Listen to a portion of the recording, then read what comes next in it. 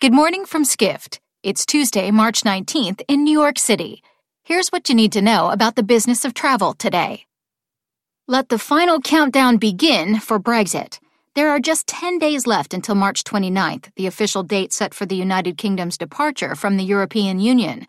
With the deadline looming, Prime Minister Theresa May has yet to secure consensus in Parliament on the terms of the deal or request an MP-backed extension from the EU as of this writing. With all that up in the air, questions surround the fate of the border shared by Northern Ireland and the Republic of Ireland and how Brexit will affect the Emerald Isles tourism success story.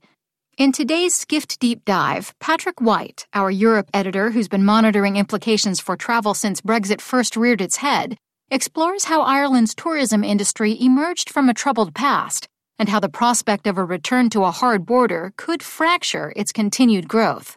Will Brexit revive the bad old days for Irish tourism, which took years to work through the peace process? Next up, senior hospitality editor Deanna Ting takes a closer look at how the world's largest hotel company intends to continue to build its empire. Marriott International has more than 6,900 hotels worldwide across 30 different brands, but the 90-year-old company isn't done growing. At an investor day on Monday, the company highlighted its aspirations, which includes adding 1,700 more hotels over the next 3 years and returning some $9.5 billion to $11.5 billion to shareholders. Buying Starwood Hotels and Resorts in 2016 for $13.3 billion transformed Marriott into the world's largest hotel company. But now that the integration with Starwood is completed, how will the company continue to grow and, as Marriott CEO Arne Sorensen put it, not stand still? The strategy, Sorensen explained, is to continue following the strategy the company has held since 2015. We're about to test the theory we've pursued from the get-go, Sorensen said to investors at the New York Marriott Marquis here in New York City. Lastly, aviation business editor Brian Summers interviews British Airways CEO Alex Cruz. For much of Cruz's first 2 years as CEO, he was among the more criticized public figures in the United Kingdom. Cruz joined in 2016 from Vueling, a Spanish low-cost carrier, with a mandate to bring more discipline and innovation to British Airways, which struggled to compete against discount carriers in Europe and across the Atlantic. British Airways has more loyal customers than most airlines, and some feared he would gut what made the 100-year-old carrier special. When he began making changes, such as reducing legroom in coach on narrow-body aircraft and removing free food on short-haul flights, the airline's customers complained. Making it worse, British Airways suffered through technological issues, including a massive 2017 system outage the airline blamed on a contractor. Cruz told travelers he had a plan.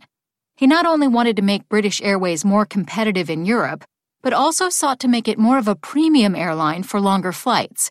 In September, the airline said it would invest $8.62 billion into adding new aircraft and improving business class, first class, lounges, Wi-Fi, and adding other amenities. Public sentiment may be turning. Still, Cruz said he knows he has more work ahead. Cruz will speak April 30th at Skift Forum Europe in London. Head to skift.com for a preview of the conversation. For more insight into the business of travel, subscribe to the Skift Daily newsletter at skift.com/daily.